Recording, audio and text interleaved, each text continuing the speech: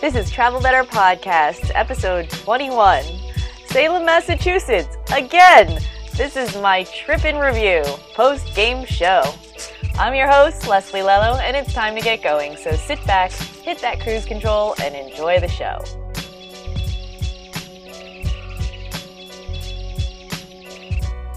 Hello there, this is Leslie Lello coming at you this week. I have the same topic as last week, except last week was I'm on my way, and this week is I went. It was awesome. Let me tell you about it. So let's get started to talk about Salem. Well, I will say that I was very satisfied with the trip. This is going to be more of a free-form show, usually when I'm talking about trips that I have already done, it's more of a free-form show, although I do have a bit of notes on it. But I had a great time. I went with a friend from college, and we walked around, and we saw a bunch of stuff. The end. That'd be funny if I just turned it off. But no, I wanted to redo the show. Not redo the show, but add to it. I thought of just, reposting it last week's with that extra time on it, but I just thought I'll just make a new show. There were things there that I had forgotten. There were things there that had changed, and I can't be surprised at that because I haven't been there in over a decade. There were things there that I remembered by virtue of either seeing it again or having a conversation with my friend who she and I had gone other times together, and she would say, "Hey, do you remember that?" And I was like, "No, I don't, but thank you, now I do." So all that was really helpful to me, and I want to talk to you about it because I don't want you to have any. Well, you're going to have surprises on the trip. You always do. But we drove down from New Hampshire. I went to the University of New Hampshire, and so I have friends around there. And for me, it's much easier to I was thinking about staying there. That way we could do some of the night stuff, but it wouldn't have worked out anyway, so it was just better that I stayed up in New Hampshire, which isn't that far. It's about an hour from where we were. So first thing is you have to navigate yourself over to parking. And there are meters, but if you're going to be spending and touring, spending some time there and touring around, meters aren't going to help you. I don't think it's going to be uncomfortable. We didn't try it, but if you're just running into like a shop, that's fine. Probably if you're listening to this, you're not. So there are a number of different options around, but especially during this time, the parking situation is meant to make... Well, first of all, before I get into costs and where to go and everything, one of the people in the shop said, Salem really makes their money during Halloween and October. It's really our biggest season. And then it's pretty dead, ironically. It's pretty dead the rest of the season, year. But it's, so they're probably going to be charging more. If you see that crystal in a shop, not to take away from the commerce of Salem, but you can be back in 2 months. Maybe buy that crystal in November or December or January when there's less people coming in, because there's a huge flow of people coming in October. So getting into certain pricing for things, there were surprises for me. I don't recall having to pay a lot of money for parking, but I do recall that there were a few parking structures, so I might have parked in one that was a little bit further away. The one that we parked in, which I think is the official one, it was $20, and that is a flat fee. They don't care. It's in a mall, actually. So it's the parking garage and the theater, the movie theater, and they have outdoor parking too, but we didn't look at that. We just went straight into the covered garage parking in the mall, and we paid our $20. We knew we'd be there for the whole day. That was fine. But I wanted to tell you that because it was also a surprise for me. I don't recall paying that much. Last time I was there, I arrived at night. And, who knows, I might have paid that much or whatever the equivalent was 10 years ago, but I just don't remember that. So, wow, inflation sucks. Okay, so moving on. Then we walked out we went to the mall first. It was good. It was all right. They have a psychic fair going on there. We didn't stop because we're just kind of, the point of the day was just to explore and see what found us. So we walked through it. That was cool. Always very beautiful things in Salem, even if you're not looking for crystals and incense and all that. There's just, the shops are very interesting because you see stuff there that you never see anywhere else. And very pretty jewelry and very beautiful handcrafted items. So it's always a pleasure. I mean, they have the kitschy stuff. And just to make a distinction, I was going to get into this later in the show, but we went there to explore. And there are shops there that are very touristy. Things like little gold Buddhas and all that stuff that were probably manufactured thousands of miles away. And I'm not criticizing that because I love those little gold Buddhas. They're cool. And all those, I don't know how to pronounce that. The Nam Champa, I know I'm saying that wrong, but incense from India, all that stuff, it's cool. And you can get that there, and that's fine. The shops that I really enjoy the most are the ones where you can get, or at least look at, really, because I'm not really looking for anything like that, but just you can explore some more authentic items that are for practitioners. You can feel it if you're kind of sensitive to things. You can kind of feel it when you walk in the store. It just feels, I don't know, like special and sparkly. But if you're not sensitive to it, you'll probably just think it's another incense shop, and that's cool too. But I just wanted to say there is a distinction. If you are interested in that kind of stuff, you'll definitely know when you walk into something that's meant for the masses that come in. Like Pyramid Books, I'm not criticizing it. And I liked going in there. We were in there for quite a while looking at the very cool stuff. Just felt a little bit more, this is for, oh look, I was hanging out in a witch town type of thing, rather than, oh, I found a really awesome incense burner that like holds the charcoal and blah, blah, blah. That's a different type of thing. So, okay, but go Pyramid Books, they're cool.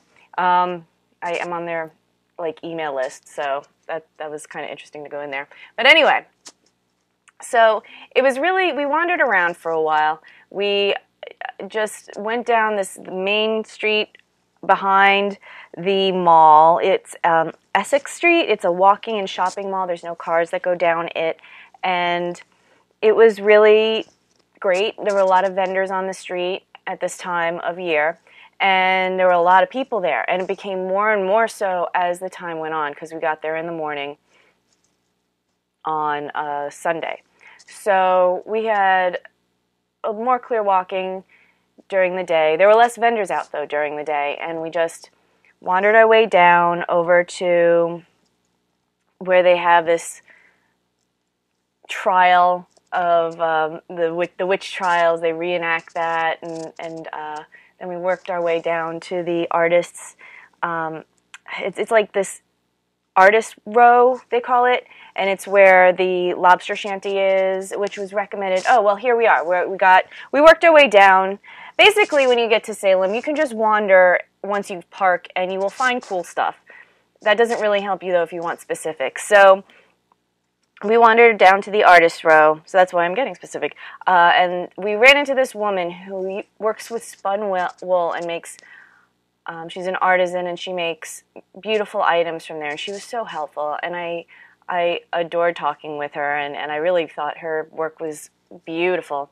And she really told us a lot from a local perspective, and I really was glad that we didn't even ask her, but she was just like, here, let me tell you about it, because she...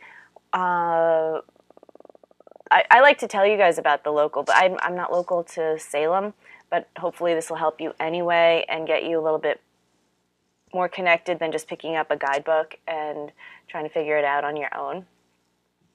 So she got into it. We could tell. We told her that we were hungry, and so she's like, "Oh, lobster shanty right next door, awesome." And then she also recommended Red's. Red Sandwich Shop, which was more of a dinery type place. That's where we chose. I had a great fish and chips meal.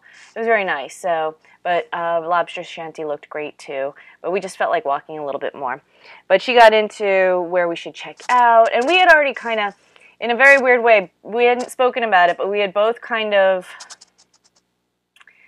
my friend and I had our eye on the House of the Seven Gables to explore. I like historical stuff, and she teaches English, so she was like, this is really cool, and loves, Nathaniel Hawthorne. So I hadn't read it, and I was kind of like, oh, well, I like historical, but I really should read it. But ironically, when we did go on the tour, nobody had read the book.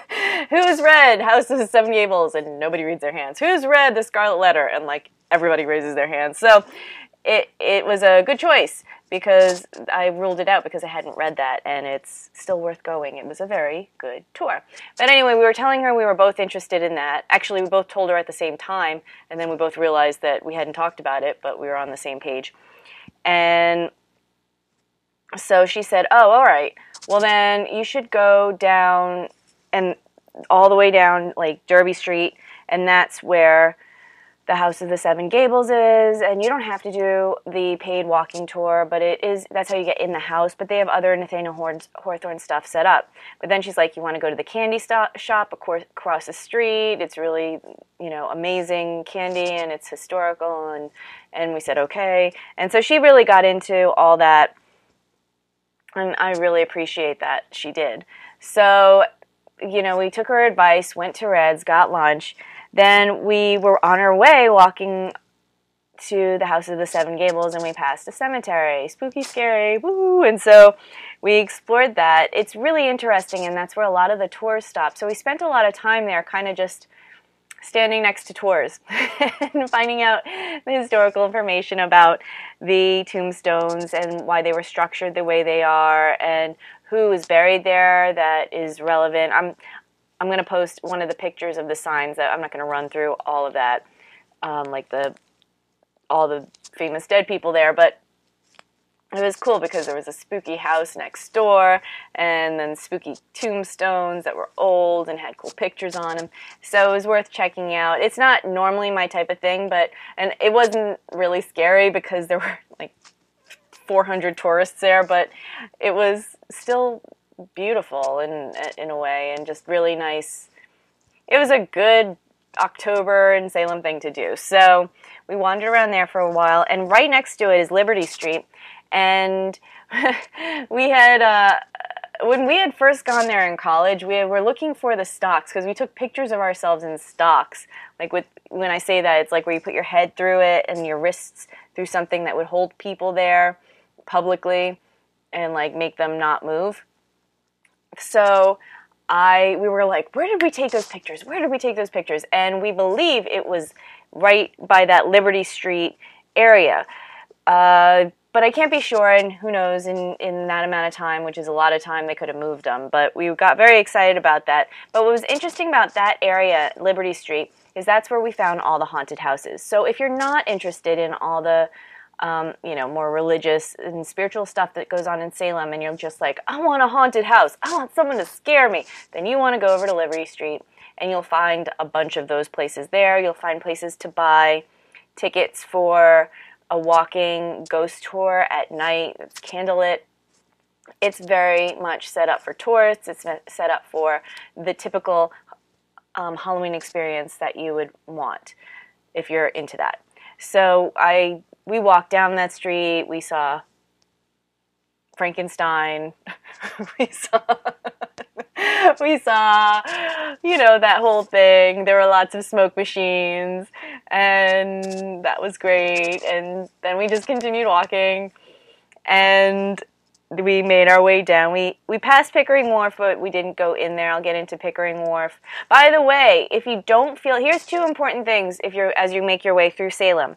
If you don't feel like walking or you can't walk that much, there is a Salem trolley that goes around. I can't recall if it was the woman in the wool shop or somebody else, but they said the Salem trolleys are awesome, and they aren't that expensive, and it's really one of the best deals in Salem to really see everything. We didn't do it. I've never done it. I usually just end up wandering and finding what finds me, and it's perfect. But probably at some point I will do that. And it's for an adult ride. At least at this time, it's $15, and it's a little bit lower for seniors and children. but it's a good way to see the city because it'll stop at all the main attractions like the Witches Museum and everything. Again, we didn't really do too many museums because we're like House of the Seven Gables, yeah. So and we could have taken the trolley there, but we didn't because we felt like walking. If you do feel like walking, here's another way to go. Obviously, I've told you they give out the little magazines that tell you about the town and different attractions, and they all have maps. And it's great because not only do they have a map with certain landmarks on it, Scream Out Loud, Haunted House, Magic Show, da-da-da, go to this shop, Witch Dungeon Museum, Gallows Hill. It also has a red line that goes around, and the red line is there to indicate a walking tour. So one of the pictures I'm also putting up with this podcast is that you can do this walking tour, and they actually painted a red line on the ground so that you know you are on that walking tour. It's very, very helpful. I wish that more cities did that, actually, because it's so smart. For cities that you can walk around and see everything that way, the smaller ones, what a great way to tell tourists, like, you're on the right track. You're seeing a majority of the important stuff. So they painted a red line all over Salem. So that is a great way to go see the city. And that was actually the main, that wasn't there, I don't believe it was there when I was there last time, but that was actually one of the main reasons I wanted to redo this podcast, because I didn't know that, and what a useful little tidbit of advice. So, and I wouldn't have known that if I hadn't gone there, if I hadn't just gone there. So there you go. We followed that red line all the way over to the House of the Seven Gables, which is a little bit, it's almost at the end of the line. But not all the way. And it's really not that far. It just looks big because the map makes it look like, it's going to be far, but it's not. So we went in, and you can see some of the stuff, the house that Nathaniel Hawthorne was born in, which isn't really on the same location where it was when he was born, but they moved it over there so that they could have all that stuff together. And then there's the House of the Seven Gables, which has been through a lot of renovations, and the tour guides there are really wonderful and can get into the detail of that. And it's quite fun because not only are you getting historical perspective and getting to see these antiques in there and everything if you're into that, but you get to go, kids like it. Well, I imagine kids would like it because you get to go through secret passageways and staying in line with the historical, not the Seven Gables story. Again, I haven't read it, but they said that when it was renovated, the woman said, I want it to have more of a relevance to the actual house that Nathaniel Hawthorne based his story on. So fun, going through all these little secret passageways. So they also have shows. We didn't stay for the shows, but in October they do shows. But it was starting to get dark, and we really wanted to get back not too late. So then we started walking back, and we passed everything I already told you about. And we took our time when we got to Pickering Wharf because we hadn't walked in there. Now, at the time, my friend was like, we were looking for a specific shop. We're actually, if you listen to last week's podcast, we're looking for the shop where that dude handed me the obsidian. And neither of us could remember, just handed it to me. He just knew I was looking for it. He knew before we walked in the shop that I was looking for obsidian. We couldn't find it. We couldn't find the shop, but we were like, maybe it's on Pickering Wharf, but we kept looking and we couldn't find it. But what we did find were some of my favorite shops. Oh, I missed something about House of Seven Gables. Oh, how could I forget this? Candy. Okay, so before I get to Pickering Wharf, there was the Ye Old Pepper Company, which is across from the House of the Seven Gables. There was actually a line going outside the door, and it's one of the oldest candy shops in America. And they have fudge, they have chocolates, but what they're really known for are what they call blackjacks, which is the first stick candy, and Gibraltars, which is the first piece of candy made and sold commercially in America, and that started in 1808. And so I haven't tried Gibraltars or blackjacks. I bought some blackjacks. I will probably eat them around Thanksgiving when I'm eating carbs again, but because I'm not eating carbs, except for the fish and chips that I had because I was exhausted that day. Oh, you're hearing my dirty little secret. Okay, little side note. You didn't hear that. I'm still very good, no carbs. But when I walk, I need it. When I walk, I don't like to. This is becoming a completely different show. Anyway, I went in the candy shop and bought some candy, but I haven't eaten it yet. And I heard it's really, really good. It tastes like, people would say that it tastes kind of like creme brulee, the blackjacks. They're like sticks of candy, the way you'd eat like a candy cane stick, but it tastes like the topping on the creme brulee. Haven't tried them, can't say if that's true, but there you go. Anyway, so going back to Pickering Wharf, I, in my opinion, found the best, most authentic Wiccan shops on the wharf. And to be clear, our walk was very... we skipped over shops. We'd go in other ones, whatever was drawing our attention at the time. So I can't say that there weren't a lot other places. But when we got to the wharf, it was like shop after shop after shop with really cool stuff. Not like, oh, look at this fairy and I have little stockings that are striped and look like witch stockings. It was more like, oh, cool, this is like one of those authentic incense burners with the mesh on top so that when you drop stuff, it's not going to, when the ashes start to come off the incense brick, the charcoal brick, it'll just fall through rather than having it scatter everywhere. Like that kind of stuff. So, and I found the shop owners to be very, very nice everywhere, but especially on the wharf. So while I'm here on this, if you are going to go for the October 31st celebration, a circle, there is one of the shops, which was like New Aeon, it's called, A-E-O-N, I believe is how you spell it. They're having a circle. I'm not sure if it was the one last week. I was talking about one that I did, and I'm not sure if it's the same group putting it on, because I had a really lovely experience when I went a few years ago. But anyway, I will post the website link. Again, this is more of the spiritual side rather than the spooky, scary, haunted house side. But I feel like posting it, so I'm going to. So, and they were handing out information on that, and that will be around 5:30. I don't think that's the one I went to when I was last there because I did a parade first and the circle was later. So that is that. Very nice shops there. They did have also like the striped stockings and weird Harry Potter things. There were not that shop, but other shops that had that kind of stuff. So they also, actually, one of my favorite, like, that kind of shops, gift shop type places, was also over there. So, right next door. So just so you know that.